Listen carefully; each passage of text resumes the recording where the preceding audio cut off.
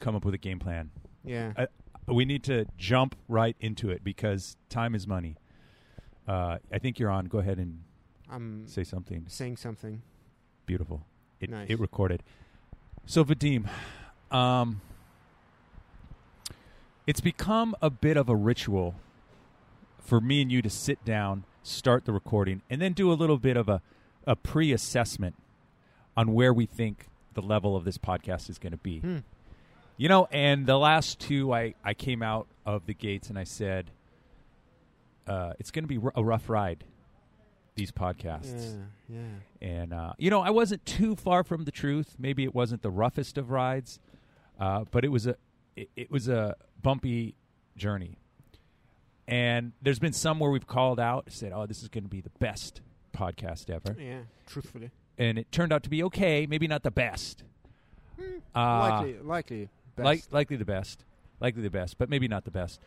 So what's going to happen now is I'm going to make an assessment about our podcast. And I got to say this about today.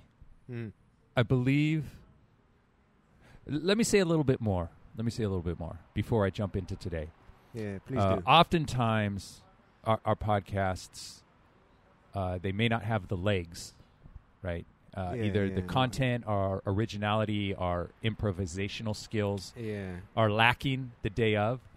And it's like a little infant trying to wobble and stand up and walk, and then he just flumps forward into a big ball of gelatinous. That's how my life generally is.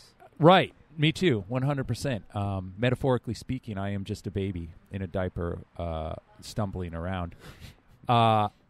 Today, this podcast is going to be an Olympic-level sprinter. Wow, that's a bold in statement. The blocks right now, primed, ready for that starting gun to go off. This may be the Usain Bolt of podcasts today. What I'm trying to say is it's going to have some legs. Now, up and until 10 minutes prior to the podcast, I didn't know if it would have legs. Am I coming through on your headset? I can't hear you very well. Or myself. Okay. Can you hear us? I'm hearing us. I'm seeing these meters. Maybe it's a cable problem again. Some of that. You know what? It could be volume 2. You're in open air. I'm in closed can. I really need to get everyone on closed. Interesting. Can. Is it coming through now? I think so. Oh, yeah. Yeah. Yes. Yeah. It's a thing. Yes. So we're in the vacuum now, and we're ready to do some chit chat. Today's podcast has legs, but I didn't think it would until 10 minutes before. Before I get into what rolled into my inbox that made me think that this may be the best podcast we ever do, I would like to mention to the audience that I had a choice when purchasing beer. I had a choice between a man's man, monster truck fan, 13% alcohol stout beer, or I had a choice between a peaches and cream. And I went with the peaches and cream. It's a very... It's 2019, Vadim. Yes. I'm 100% comfortable with drinking a peaches and cream beer in a public setting. So I think this also adds to my intuition that today is going to be a special day for this podcast. How do you like the beer? It's good. It's great. I feel like I'm in a peach orchard right now with a bucket of creamy, fresh whipped cream, and I'm just cutting peaches and dropping them right into the whipped cream, and I'm drinking it, and it has some inebriating qualities to it. Amazing. Yeah, I did not make the wrong decision. How about you? How's your beer? It's pretty good. It's called Dunkel Buck, and I feel like I'm in a buck orchard. Well, I like that it rhymes with fuck. Yeah. So that's a positive. Yeah, no, this really does taste like peaches and creams after I took another sip. So I absolutely made the right decision. 10 minutes prior to the podcast, an email rolls in. Okay. It's one of these broadcast emails from Wired Magazine. Interesting. And I click on it because I've read some stuff that we can get into later in the podcast, but we need to start the podcast with this. It rolls into my into my inbox, Mm-hmm. and the title of the first article in this email is "The Strange Saga of the Butt Plug Turned Research Device." Wow. Now let's go over my credentials, Vadim, before we jump into this. Yes. I'm a 43-year-old man. Yeah. I've seen some things. I've done some things. Mm. I'm married. I've been in long-term relationships. I've been in short-term relationships. I've watched children be born out of my spouse. Mm. I am a learned man of science. I should Presumably. be able to read an article about research and not lose my shit giggling, tears rolling down my eyes whilst at work. Yeah. But there's a certain intellectual and emotional immaturity that I can't Right. get over. Okay, so when presented with this link, what choice do I have? You have no choice. It must be clicked. It's a trap link. Nobody can escape it. It will be probably. We're scooping an article that has already gone out, but as in Podcastville, Yeah. I think for me to cover it, I mean we're in pioneer territory right now. Yeah. So I see that, and title alone, I'm already laughing. Yeah. Okay. So what I would like to do is just read a few select sentences for you, Please. and we can have a little give and take. Hmm. Okay, so it starts off. First sentence. Take it from sex researcher Nicole Prowse. Cobbling together an orgasm detector that works on both men and women ain't easy. I want to extrapolate a few things. First sentence. We're on first sentence of an entire article. Cobbling together. Cobbling. I love this writer. I want this writer on our podcast. They must come on this podcast. Yeah. Cobbling together. Cobbling. When I think of cobbling, I think of a cobbler. Yeah. A cobbler builds shoes. Yeah. When I think of someone building shoes, I can't help but think of Geppetto. I don't think he was a cobbler. But when I think of someone working on shoes, Yeah. it's either Little Elves or Geppetto. Yeah. So now I'm thinking of a little bearded man with a hat with a feather in it, Yeah. maybe a Robin Hood hat. Maybe I'm mixing up my different stories here. I'm mixing up Geppetto with elf shoemakers and Robin Hood. Yeah. Because that's just kind of the hodgepodge of stuff. So here, okay, alrighty. We're at a workbench, and some sort of Geppetto character is working on an orgasm detector, but not any old orgasm detector. It has to be asexual. You got to be able to put it wherever. Yeah. Whatever. So guess what? It ain't easy. So now the word on both men and women ain't easy. It couldn't have been on both men and women is difficult. It said ain't easy. So now I'm already in Dukes of Hazzard like a country guy going, oh, this sure ain't easy. So now, sentence one, I have Geppetto with a Robin Hood hat at a workbench putting together an anal plug, talking like a Southerner. We're here working on our anal butt plugs for orgasm detectors. And what I'm trying to do is make sure that it works on both men and women. And I got to tell you, it ain't easy, Vadim. We're only in the first sentence. Okay. Let's move on. I can't read this whole thing. But so far, are you following me? Yeah. Yeah. Am I out of line by being immature with it? Well, actually, wait. We're going to move on. I don't want you to answer that because there's going to be plenty of back and forth on this. You at least need to know that it has to go in the anus to detect the muscle contractions that the sexes share. So you begin with a butt plug. Naturally.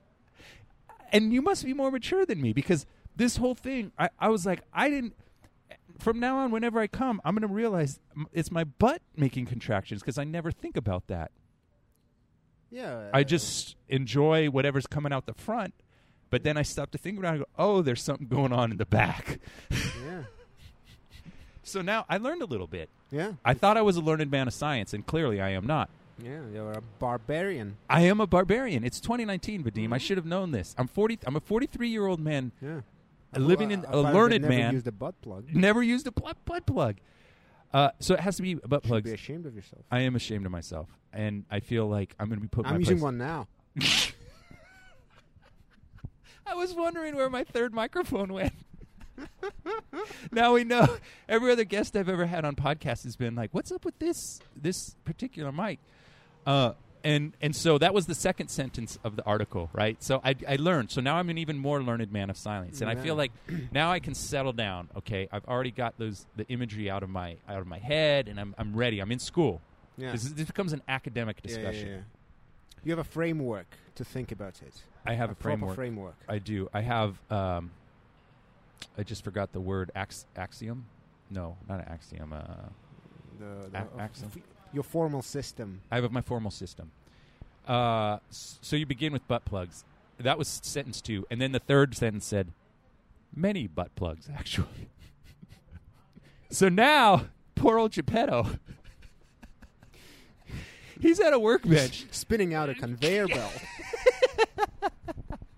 It is. He went from a little boutique bench inside a cobbler's workshop to where now he's in like an Eastern Bloc factory with smoke spewing out.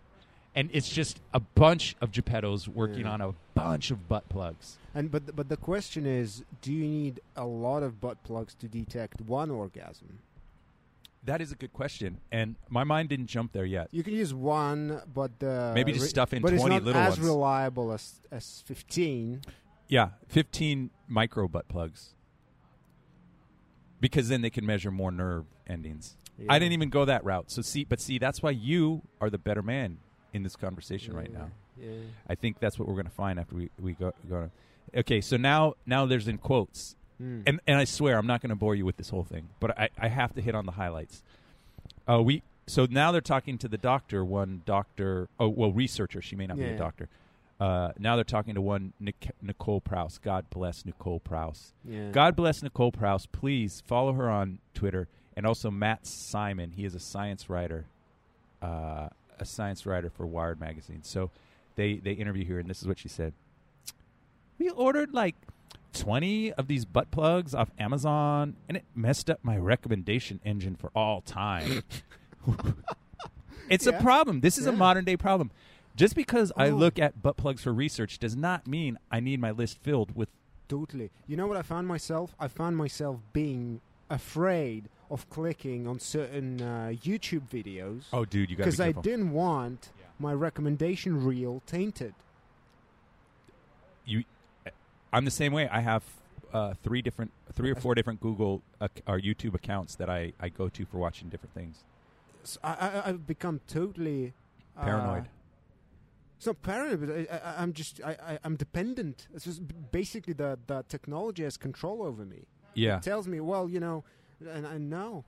Well, the algorithm is aware of you, and you're aware of the algorithm. Yeah, and you're basically in a chess game right now. Yeah. We're all in a chess game. Some of us are aware of it. Me and you are aware of it, but most consumers are just going about their clicking. Yeah. So and then when they get marketed certain things, they don't realize, wait a minute, they're tickling your emotional state. So she ordered 20. Yeah. Okay. She should have created a separate account. That's what I would have done. As far as work account. That's in the eyes of Amazon. She's now a butt plug collector. She's got to do a lot of buying to scrub that recommendation engine. Yeah. A lot of purchasing. And by the way, I do apologize if I did I don't apologize. I take back what I was going to say. I made it sound like she's a valley girl or something, but I'm sure she has to be very intelligent to be a sex researcher in America. Yeah. And they touch on the prudeness. And actually this whole article is going to show that I am an asshole for feeling this way and having these. To the butt plugs, Prouse added piezoelectric discs, which detect deformations. Now, okay, I know the word piezo from the music world. Yeah. Piezoelectric discs. I'm trying to use my imagination with both a butt plug and a piezoelectric disc. And the only thing I can think of is like pickups in a guitar. But they're disc shaped. So now I'm picturing, stick with me here, Vadim. I'm picturing a Geppetto made butt plug in an Eastern Bloc factory with guitar cables hanging out of the back, connect to piezoelectric discs. Do you think that's what it looked like? Do you know what a piezoelectric disc looks like? No idea, but I would. So I'm right on. Not too far from a guitar pickup. Yeah. So basically, now I'm picturing in this factory. Please, if I'm being overindulgent, stop me, Vadim. No, please do. I'm indulging in your indulging. So now, Geppetto has a whole section of the factory set up for disassembling electric guitars. I'm thinking there's Fenders back there. That's the only source of piezoelectric discs. You just have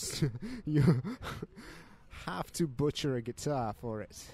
And toss the remaining parts. The shell of the guitar goes in the dumpster. You can reuse the guitar heads to make repairs. Plugs out of so them. Clearly, no. Here's what I think. I think that there's a. There's no other way. The elves are taking the piezoelectric discs out of the guitars. There's no other way. But now there's a luthier standing in the back dumpster waiting for the bodies and the necks of those guitars to fall in the dumpster. And then he's like, Yahtzee, all I need to go is find piezoelectric discs. Little does he know, on eBay, when he finds, no pun intended, a buttload of piezoelectric discs, they've probably been in someone's butt. Right? Because I know Geppetto, he's not going to... We're running a business here. And he's going to use the most of everything. So when those butt plugs are done measuring orgasms, you got to take the piezoelectric discs out. Right, Vadim? Okay. No. All right, here we go. Piezoelectric, which detects information. Now, we're only on the 5th sentence here, Vadim. And this is already where my mind has gone. In the anus the device goes, and voila. So now I'm picturing our sex researcher here, Nicole Prouse. God bless her heart. At first I thought of her as a scientist in a lab coat. Yeah. Doing serious work of science to research orgasm. But then voila comes into the word. Yeah. So now she's in a magician's top hat.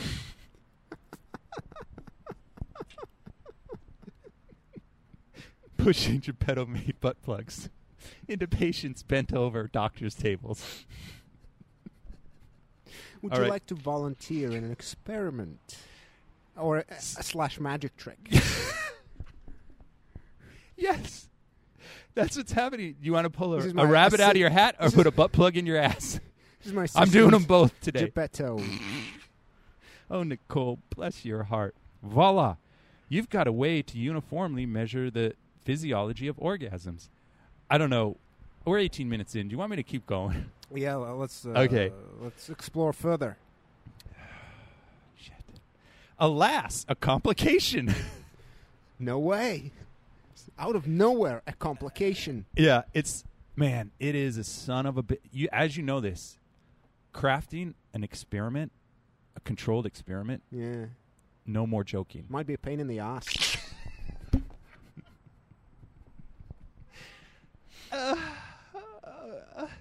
Alas, a complication. You're right.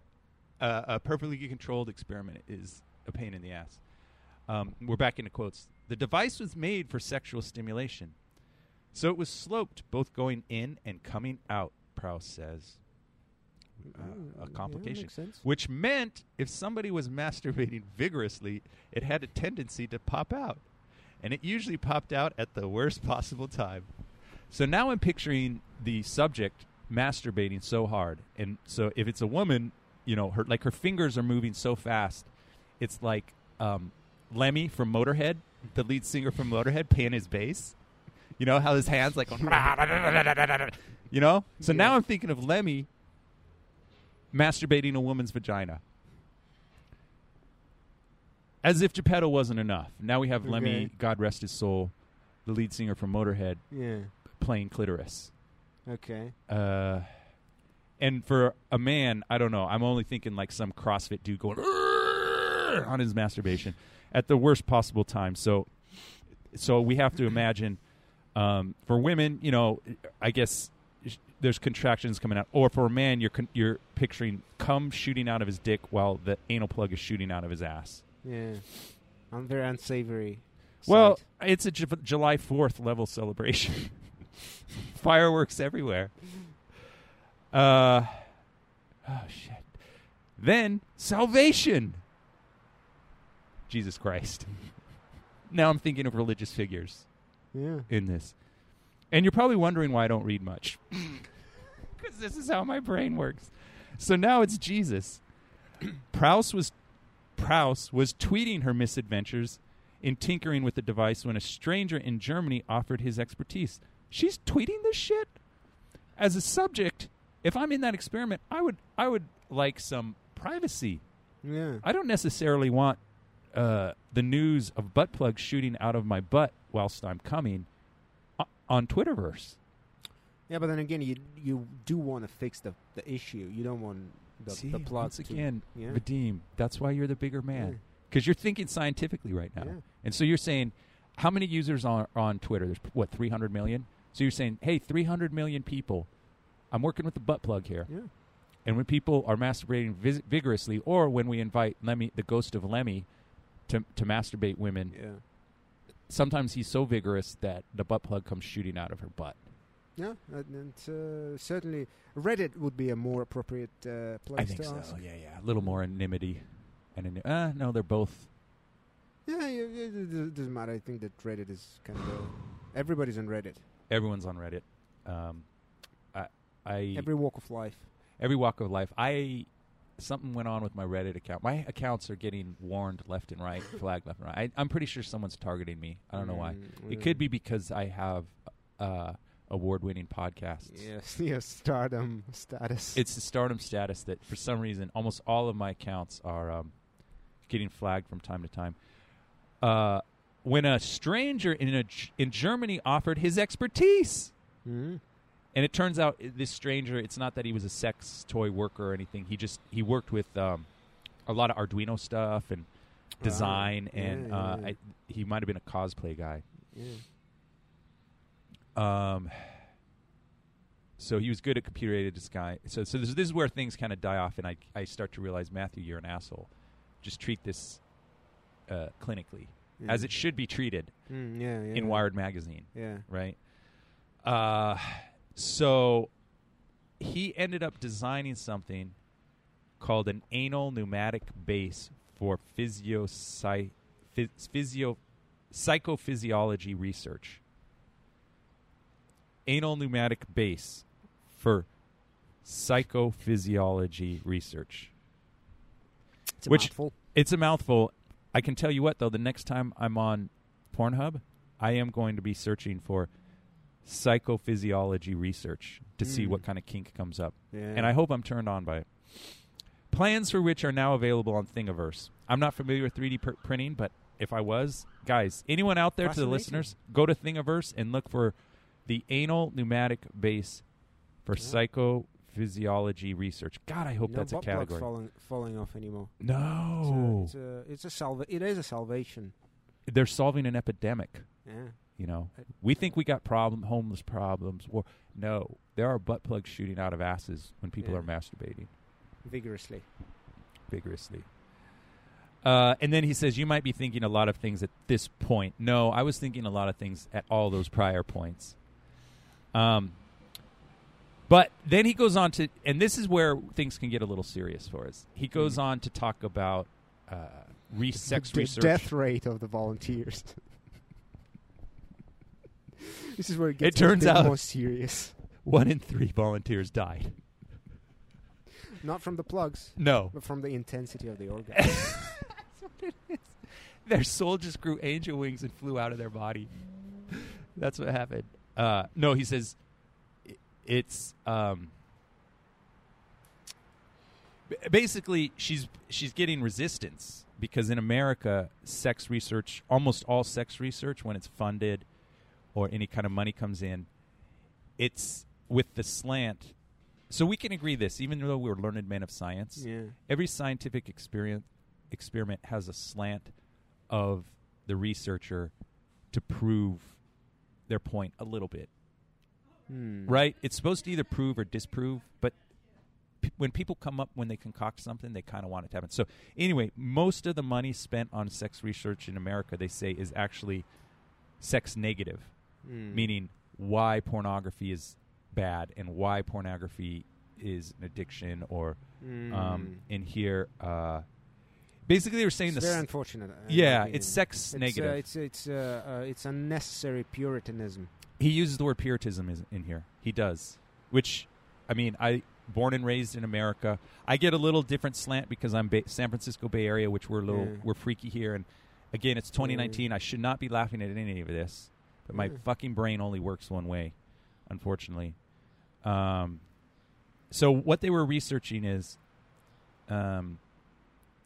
differences between climax. We won't currently have a reason. Hold on. So they're trying to research climax and maladies that may be impeding the level of those climaxes, specifically under depressed people.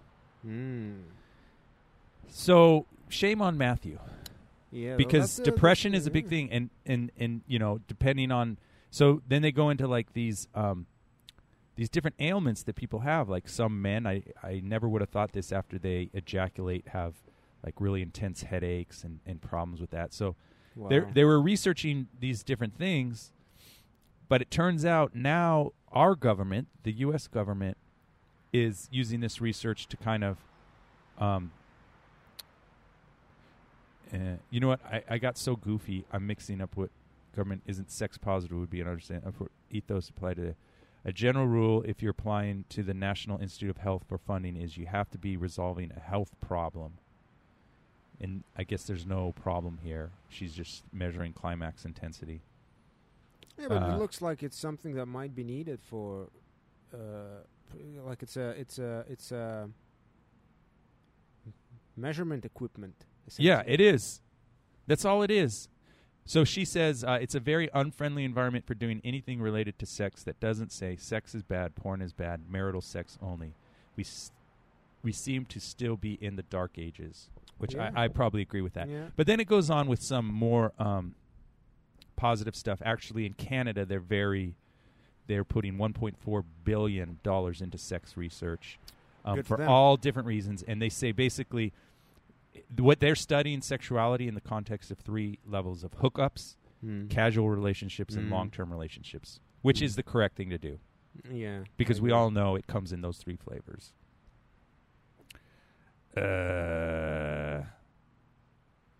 Dude, that's it. That's all I have. But we're already 30 minutes in.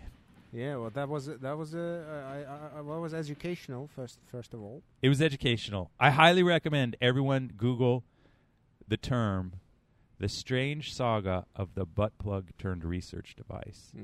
That's got to be one of the most clickable titles in the history of the internet. It's a catchy title. You could either research that, or you could research anal pneumatic bass for psychophysiology research.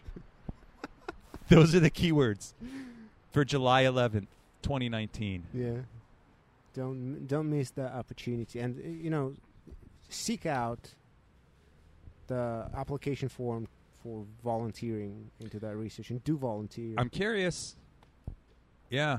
Yeah. What would it be like? I want to meet this Geppetto guy. Yeah. I want to pick up some good deals on pick-up-less guitar bodies that are out there. I read some other things, but that's what came 10 minutes before. Yeah. That's something different. Yeah. How about you? You been reading anything? No. No? Okay, good. It's just where do we go from here? Fuffing about. I'll tell you what I did yesterday evening. Okay. I went to see a show. Oh. I went to see none other than Paul McCartney. You're kidding me. Yeah, where was he playing? In San Jose, SAP Center. No shit. I didn't even hear about that. Yeah. But not that I would. I mean, I'm not that dialed into things. How was it? Amazing. Yeah. Absolutely amazing. So what did that? Who opened for him? No one. He There is not a star of magnitude to open for Paul McCartney. His catalog is so deep. Yeah. He could go for 2 days probably. Yeah. He played for almost 3 hours, 38 songs. Sung every single one. So what? Singing every single one, playing guitar or bass on every single one. Yeah. Man, that's insane. How old is that guy? 77. Holy shit. Yeah, still touring like nobody's business. Yeah. That's insane. What's your favorite Beatles album? Difficult to say what's my favorite. If I had to choose under a gun point, I would say Revolver. Okay. Here's, I don't know if it's a shameful statement, but I'm a huge music fan, huge rock and roll fan. I'm just not that familiar with the Beatles catalog. Well, you should acquaint yourself with Here's it. the problem. I go through, with things like Amazon, right? So I have unlimited downloads, and so I'll start with their first albums. Hold on here. Let me make sure I have their discology correct. Well, to me, their music is kind of in 3 stages. I think. Okay, that break it down for me. Yeah, I think the early albums are rock and roll albums. Yeah. Where they would write stuff that, well, first of all, they do some covers like Roll Over Beethoven and all that. Yeah. Well, Twist and Shout. Yeah. And these are like first maybe 3 or 4 is Please Please Me, and then with the Beatles, I think, and then the Beatles for Sale, and then A Hard Day's Night, and then Help. Yeah. Although later on A Hard Day's Night and Help, you get sort of a little bit of this sort of more, how would I put it, more refined Beatles sound. Okay. Right. And then you get the psychedelic stage. Yeah. From starting from Revolver. Okay. And up to probably Sgt. Pepper. Okay. So, well, no, I don't know. The Revolver, Sgt. Pepper, definitely, and then Magical Mystery Tour. Okay. Where's Abbey Road? That's in the rock and roll still. Abbey Road is the one before last. But it was truly the last. It's really the last album, because Let It Be, which is sort of officially the last album, is kind of... it's not really an album. It didn't really work, and it's some older stuff, live recordings that someone compiled together, and, you know... Yeah. Well, someone important, of course. I mean, not just some random person. Yeah. But then White Album and Abbey Road and Let It Be are a little bit more sort of next stage, a little bit more mature. I don't know how would I describe it. It's more just just another stage. Okay. So that, in my opinion, is different from the psychedelic stage.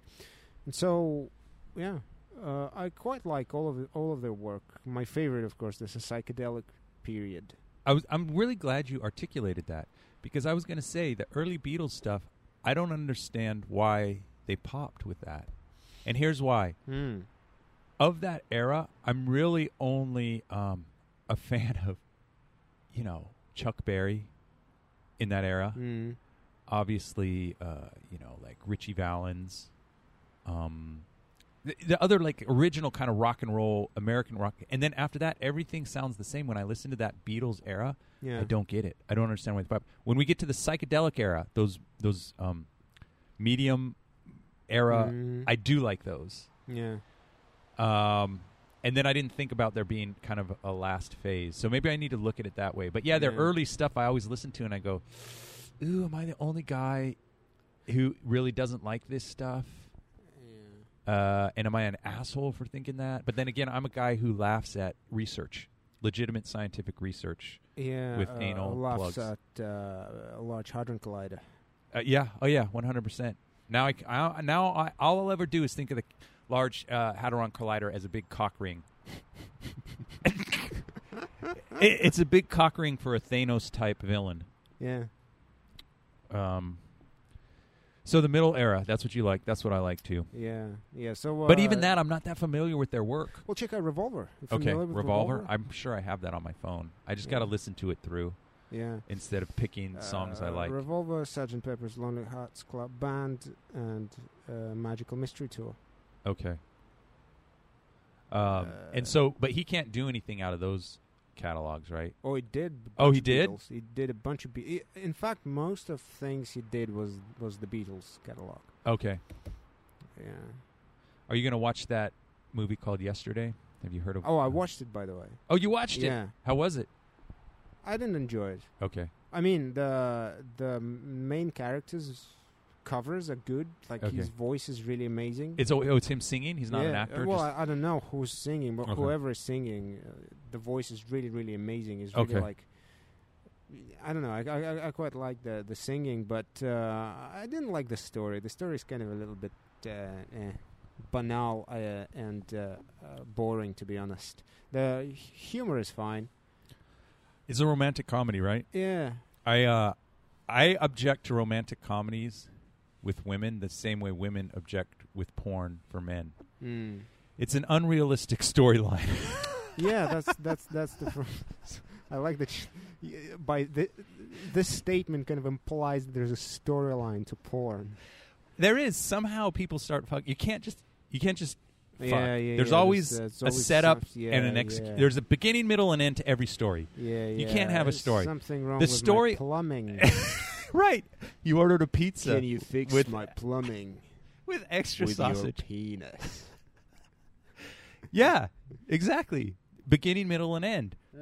You know, this podcast begins with hardcore scientific research. The middle is going to be about music and the arts. Yeah.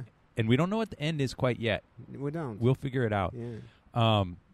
So that's how I always view romantic comedies. And the older I get, and the framework with which my wife thinks and the framework with which I think, I firmly believe that we've been implanted with mind viruses by mass media.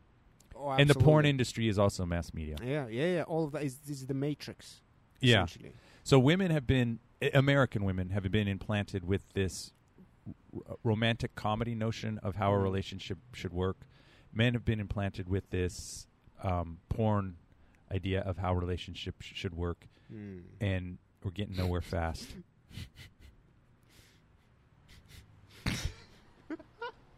Come on, Vadim, you got to roll with it. This is a podcast. We got young American boys watch porn and they go work as plumbers, and then, exactly. and then that leads to all sorts of awkward situations. Yeah, because they just don't know what to do with their plungers. So, ma'am, where did you say the blockage is? Oh, Jesus.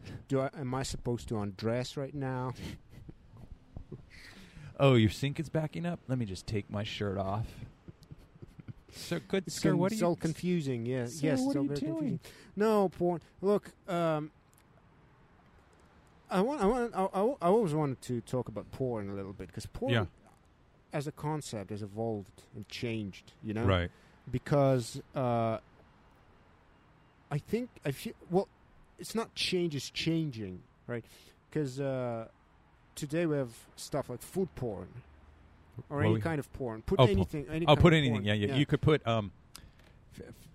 physical, psycho. Anyway, that joke is dead. I need to move away. I watched the video the other day, and I clicked on it without knowing it was porn. It said an amazing burrito, and I always thought that it was a recipe for a burrito. And it kind of was, and like you could have extracted a recipe at the end of the day. Okay. But it was this guy, has this channel. He lives apparently somewhere close to this amazing piece of nature. Okay. Somewhere in the forested mountains. Yeah. And he has this amazing, beautiful cutting board made of. You can see that it was cut from a tree trunk. It looks amazing. Right. And he would do something, and he would use water that he would scoop from this mountain rivulet. Oh, everything's so pure. Very beautiful and pure, and nature, all that. And then, and a typical scene in his video would be something like, he takes this soft piece of cheese. Okay. And he grabs that coarse grater. Yeah. And he grates the cheese, and the camera. And it's just a close-in shot. Yeah. Okay. From behind the grater. Okay. And the camera shows those nice pieces of I'm cheese getting hungry. falling. Yeah. On that beautiful cutting board. Okay. Wooden. Yeah. And then a heap emerges of that sweet soft cheese. Yeah, it could be mozzarella. It's not. It could be some like mozzarella. Well, not mozzarella. It's something like probably American cheese. Cheddar, you think? Which is not an American cheese. Cheddar's English. Yeah. But American cheese is a type of cheese. Yeah, some of that. Cheddar, yes. Kind of. It's not as soft as mozzarella, but this is important to the story. Yeah. We can't move on until we determine. Think cheddar. Cheddar. Okay. Yellowish type cheese. Point. Orange. Okay. It's a bit of a yellow tint in it. Okay, great. Now we can move on with the brown spots. Anyways. Unhealthy green spots. Anyways. Okay. No, it was an amazingly looking piece of cheese. Yeah. And when he was done grating, you'd think, you'll move on to another task. But no, that's what I would do instinctually. He has to sort of, just dive with his hand right into there and sort of, chef's secret. Almost like knead. He needs to knead. Yeah. Almost like fondle with those. Fondle. With those. That's right. Stripes of cheese, coarse, of course. Yeah. And amazing. And the colors are amazing. He probably did a slow-mo shot while kneading the a little bit. Yeah. There was that's what I would do as a director. And tell me that's not porn. Tell me all that effort is not porn. It is, because I don't see any other point is that to just food has gotten weird too. I'm more than happy to offer my commentary on food and the place that it's taken in society right now. Because what's interesting? Please do. I think it has been, I don't know if I would use the word porn, but there's certainly been something that's happened where food has taken this place in our life where there's people who literally their job is just to write about it all the time. Yeah. There's people who chase these food truck. There's people who call themselves foodies. Yeah. So I tried working out. I haven't done it on stage. I've tried writing a bit that basically goes like, foodie. Why are we calling people foodies? Okay. A foodie, 2,000 years ago, you were just called a survivee. Just find some fucking nutrients and stuff it in your face. And now we have people who it's literally just a hobby. Yeah. So what's the progression? Like, I'm shitty. I like taking good shits because we all have to take shits, right? We all have to eat. We all have to take shits. So, I just shit on this toilet. This is and the toilet paper I use. And then you start taking Instagram. You have an Instagram feed with toilet paper, right? And it's just like, look at this toilet paper. It's 2-ply inside of a Target. Target hardly ever has 2-ply. Sort of YouTube channel. A YouTube channel on toilet paper. Shit. Luxury shits. Yeah. No, so what the point I'm trying to make is this. I think what the foodie says is that while I'm partaking in whatever meal this is, it's an artistic expression. And I don't disagree with that. Yeah. Here's how I look at cooking, all jokes aside. I look at cooking as the crossroads between chemistry and artistry. And I'm not going to shit on a well-cooked meal, either literally or figuratively. It's nice. But I think here's the word, I'm going to drop the word, and this is probably where you were getting with it, and how to make a burrito. We've fetishized putting shit in our mouth. Oh, yes. We say, no, you know what? That perfectly nutritious meal, fuck it. I want that is Full of harder to produce yeah. and is more expensive. Brings me no happiness whatsoever. But I want it because it's cool. No, it will bring you happiness. Well, yeah, Putting in some sense putting it nice does. things In some on sense your it does. taste buds and filling your belly with warm stuff. There is a there is a primal satisfaction that comes with that. So I know where it's coming from. I guess there is. You're right. I know where I know where foodies are coming from. Even though I really want to try to figure out how to roast them in my act, but because it seems so. It's like a first world thing where we've gotten to this point where it's we're bourgeois. we're so gluttonous that we're just fetishizing all this weird stuff. Yeah. The same thing is happening with clothing. Exactly. There's these like sneakerheads where like they're people who just collect sneakers, and there's YouTube channels where people are making millions of dollars where all they do is talk about sneakers. Really?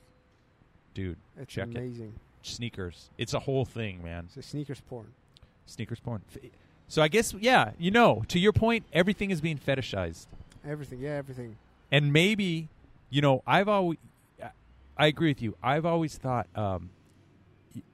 we talked about puritanical stance, and I think there's a string of Puritan values that run through all American-born individuals. Even me, who's, I'm loosened up, whatever, anything goes. It's 2019. I'm living in the Bay Area. I don't care. Do what you want to do. Butt plug. With a butt plug research, with a anal pneumatic base for psychophysiology research. Yeah. Do what you want. But I have that line through me. But where was I going with this? But I've always thought that people who are excessively overweight, there's probably a repression, and they're trying to get their release through stuffing shit in their mouth. Now, it could be that. I might be on point on that, or it could just be that some of the additives in the worst foods that we have are really chemically addictive.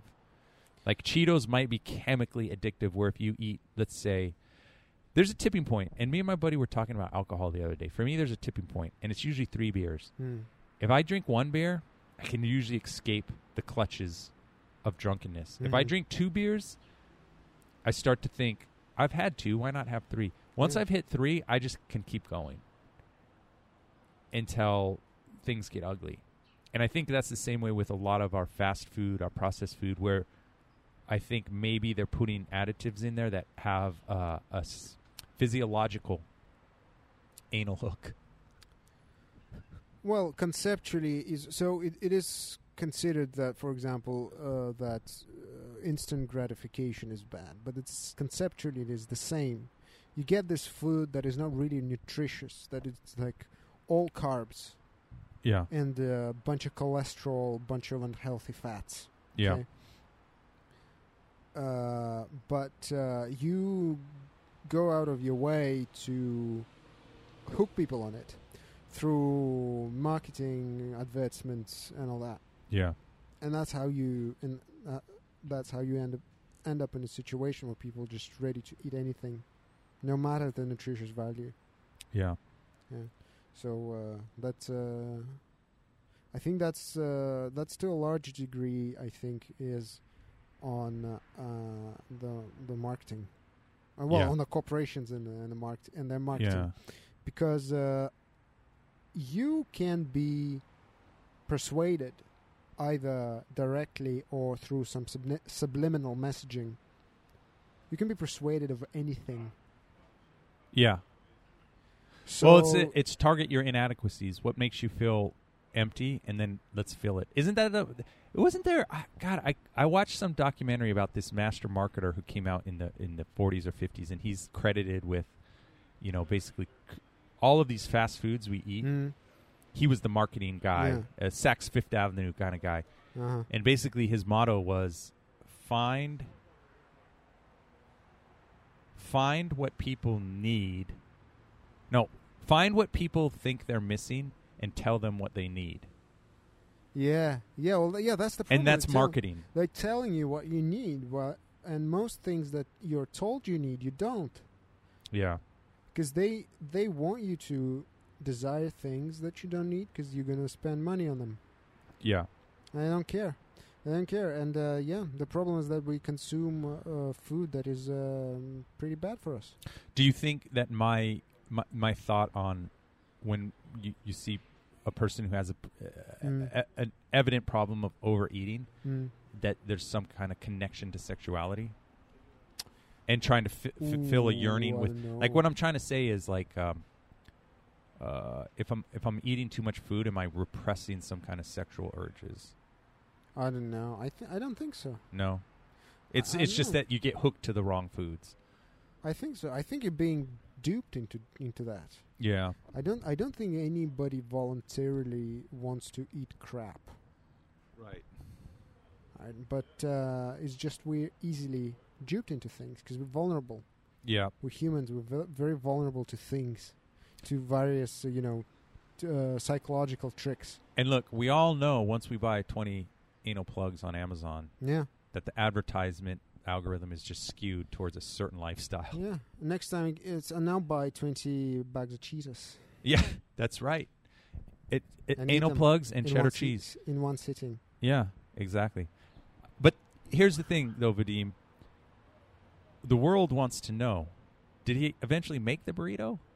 Because I thought you were going somewhere with like a naked woman and cheese, or did the burrito get cooked eventually? No, it does get cooked, but it does look like this sort of it looks like as if the process of this guy's cooking and the way it was shot, is the process of seduction. Oh, it's just seduction you into this sort of what's it called? Satiation? When you sort of salivate. Oh, yeah. You probably were while you were watching it. Yeah, I was. And did you buy a burrito after watching it?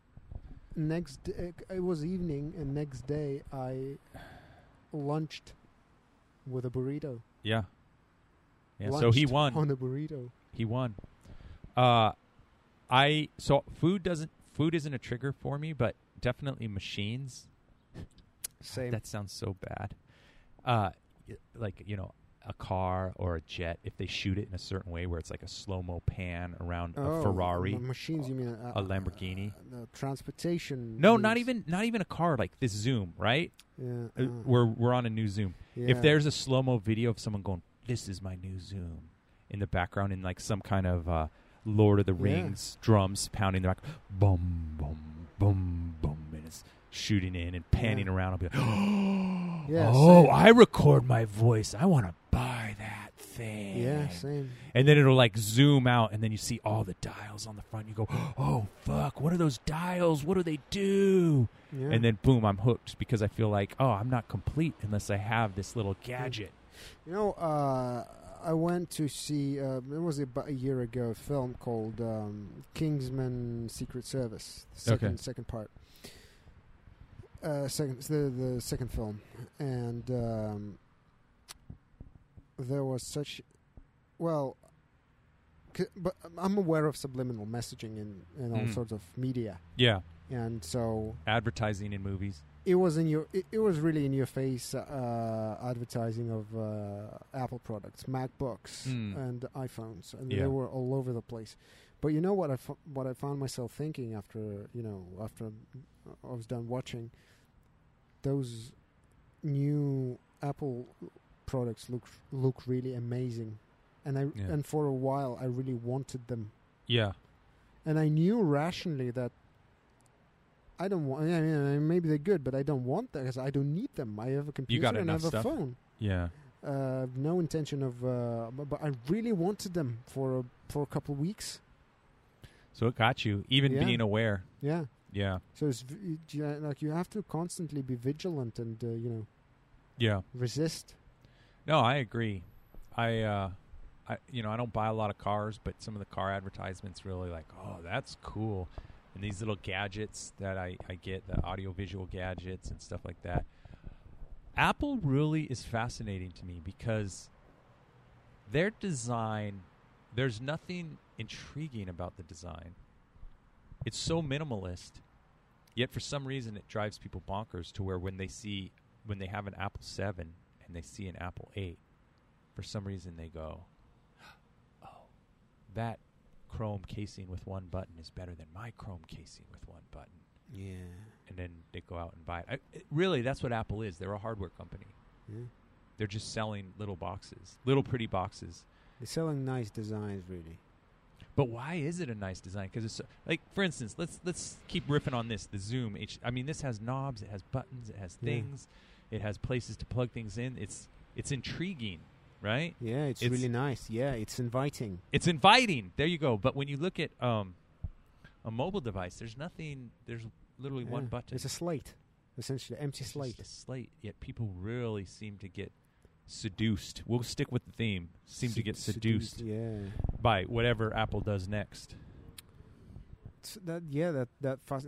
But their products do look great. There's something about them, something beautiful about them. Yeah. I went to the Grand Canyon last week. Was it? It was insane, dude. And I mean, you see pictures your whole life. This is my first time I went. You see pictures your whole life, and you go, "Yeah, that's cool." And then you get there to the edge, and you go, "Oh, fuck!"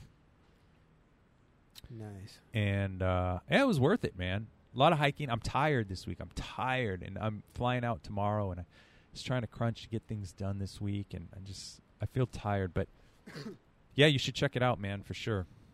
Grand Canyon. I always wanted to go. see. Yeah, I'll go someday. Yeah. Definitely. The hike is crazy because, I have a 9-year-old and a 7-year-old, so we decided to only do the 3-mile hike, thinking, oh, it's casual.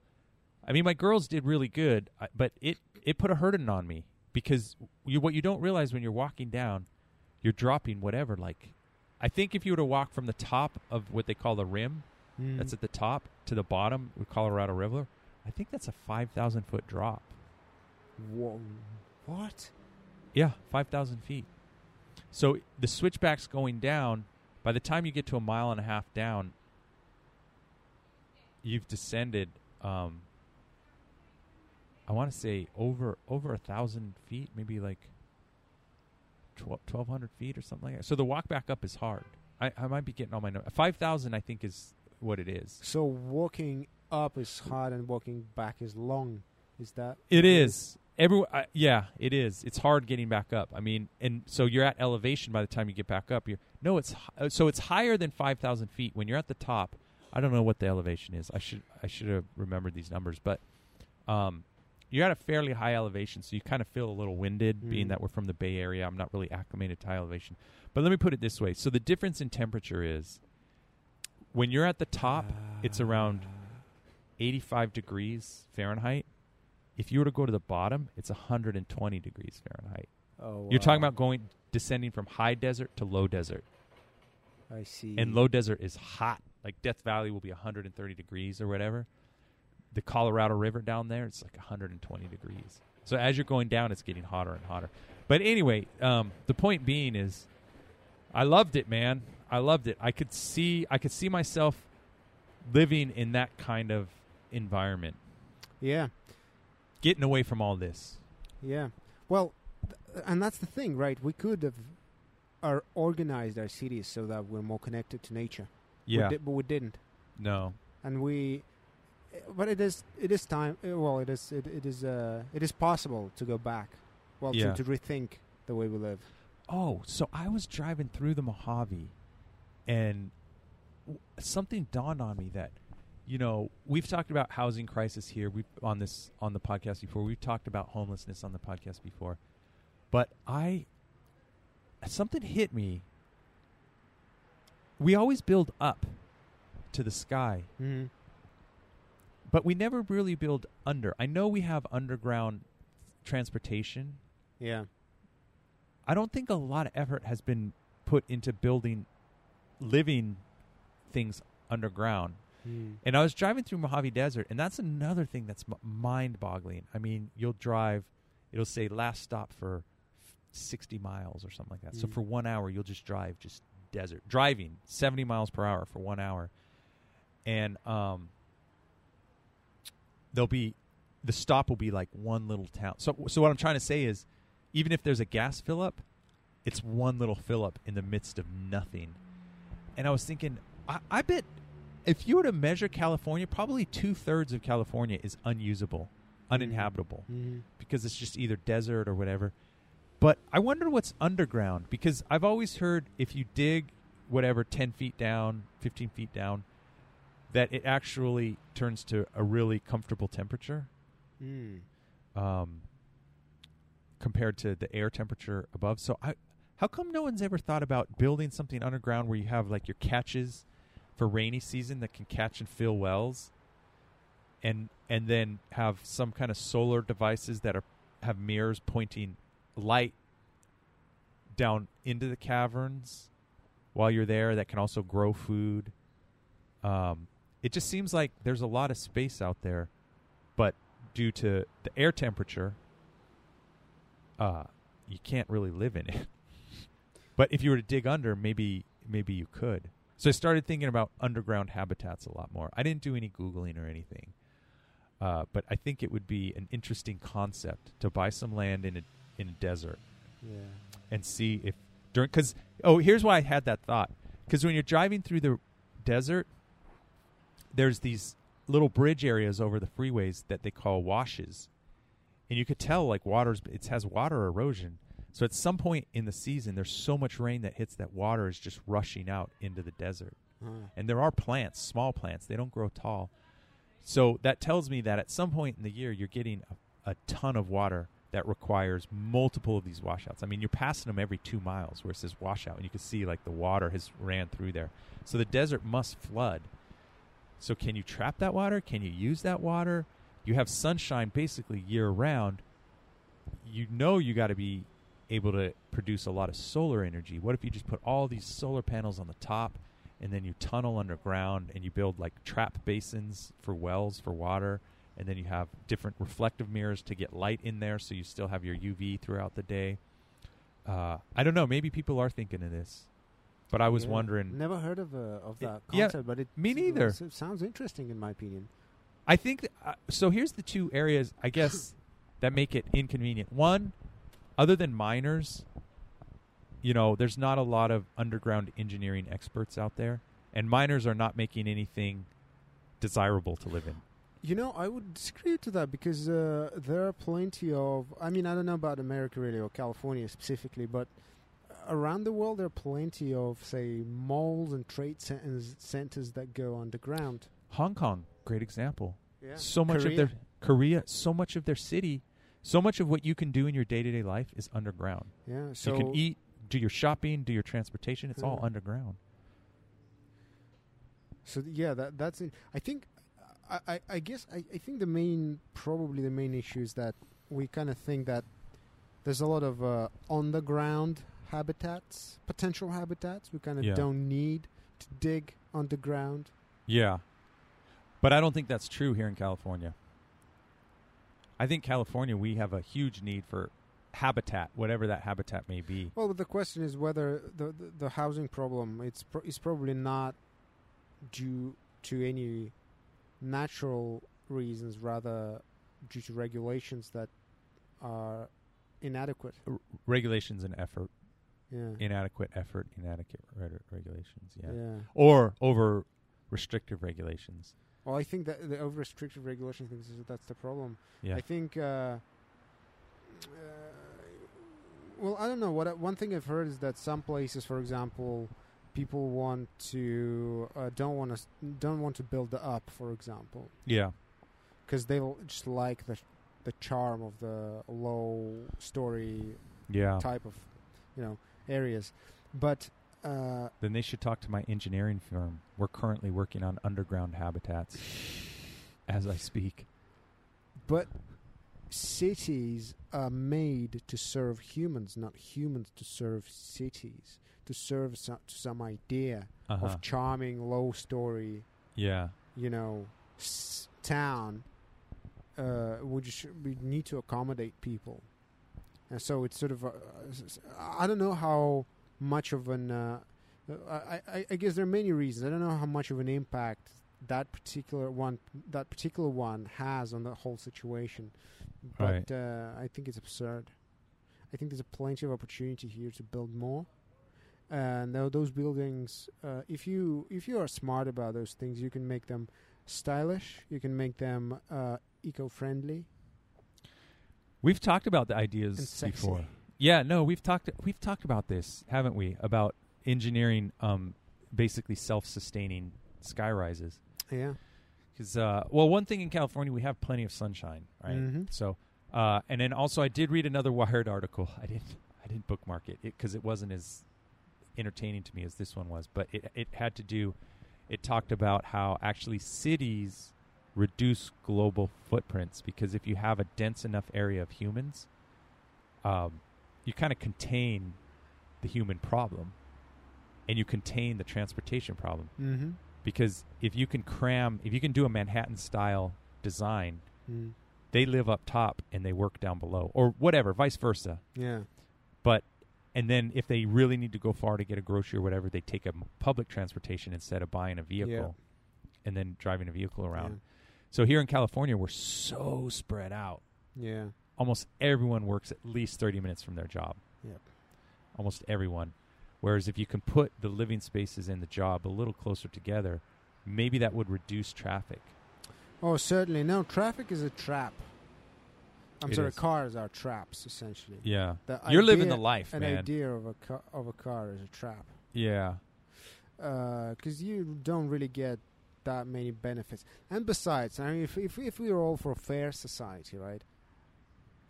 How come that... Oh, I'm going to go on a rant now. Yeah, do a rant. How come... We need a rant. What I've learned recently, right, is that only 30% of people in America own cars. And it's roughly same across the globe. In Russia, it's 20%. Right? So 20 to 30% of people own cars. Yet the whole infrastructure is designed to accommodate them. Yeah, parking lots, So gas stations. and what are we getting? What do we get? What do we get is traffic jams through which an ambulance, for example, would struggle to get to you and help you, and so on and so forth. So especially with douchebag Cupertino drivers. Yeah, are roads important? Absolutely, but I think the primary goal of roads is ambulance, police, fire brigade, Public transportation.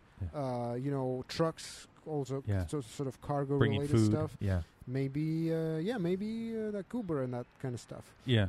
But certainly, I think that's the first tier of why do we need roads, and the second tier is the personal transport.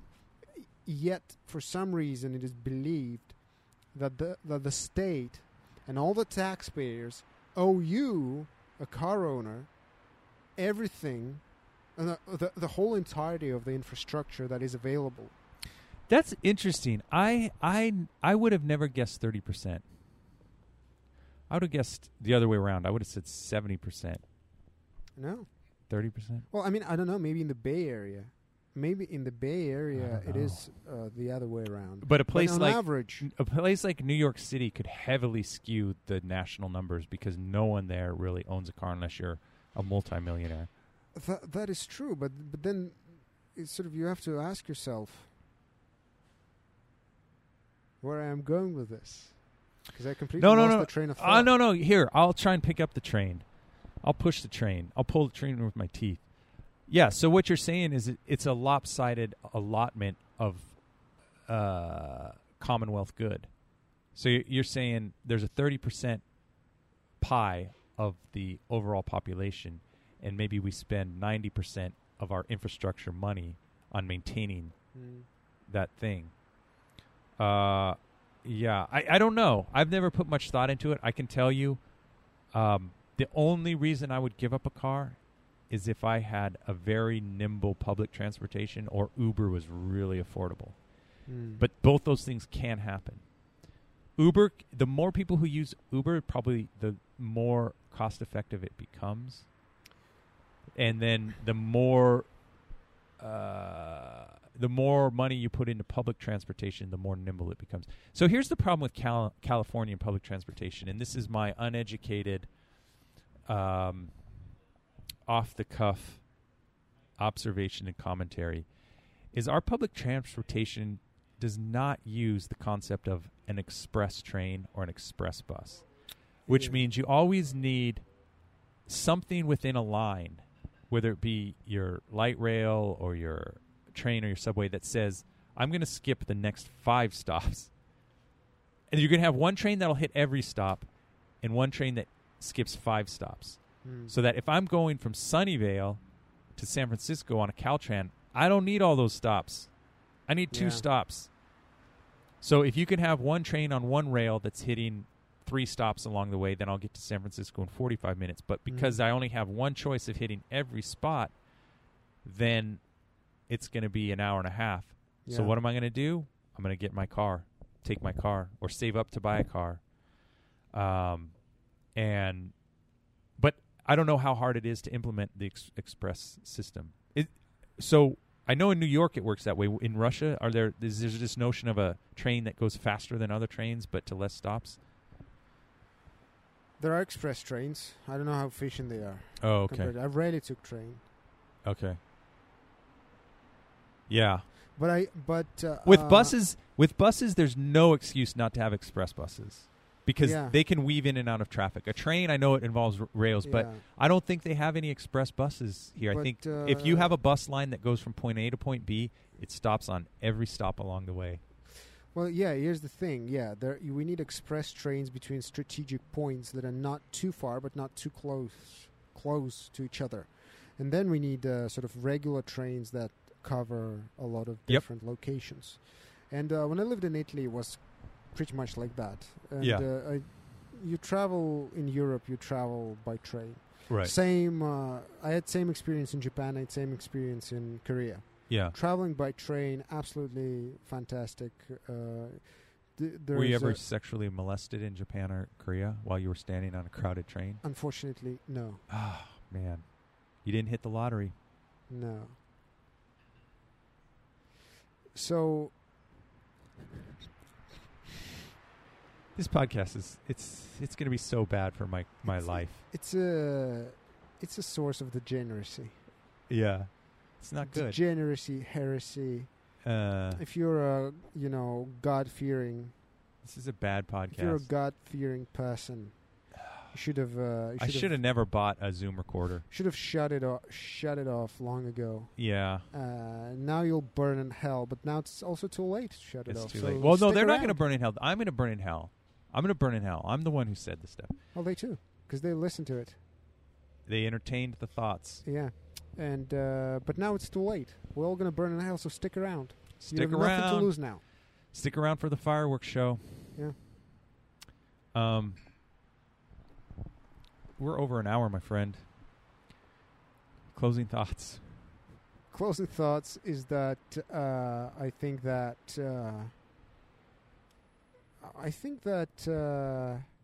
we live in the Matrix, and we must really escape the Matrix.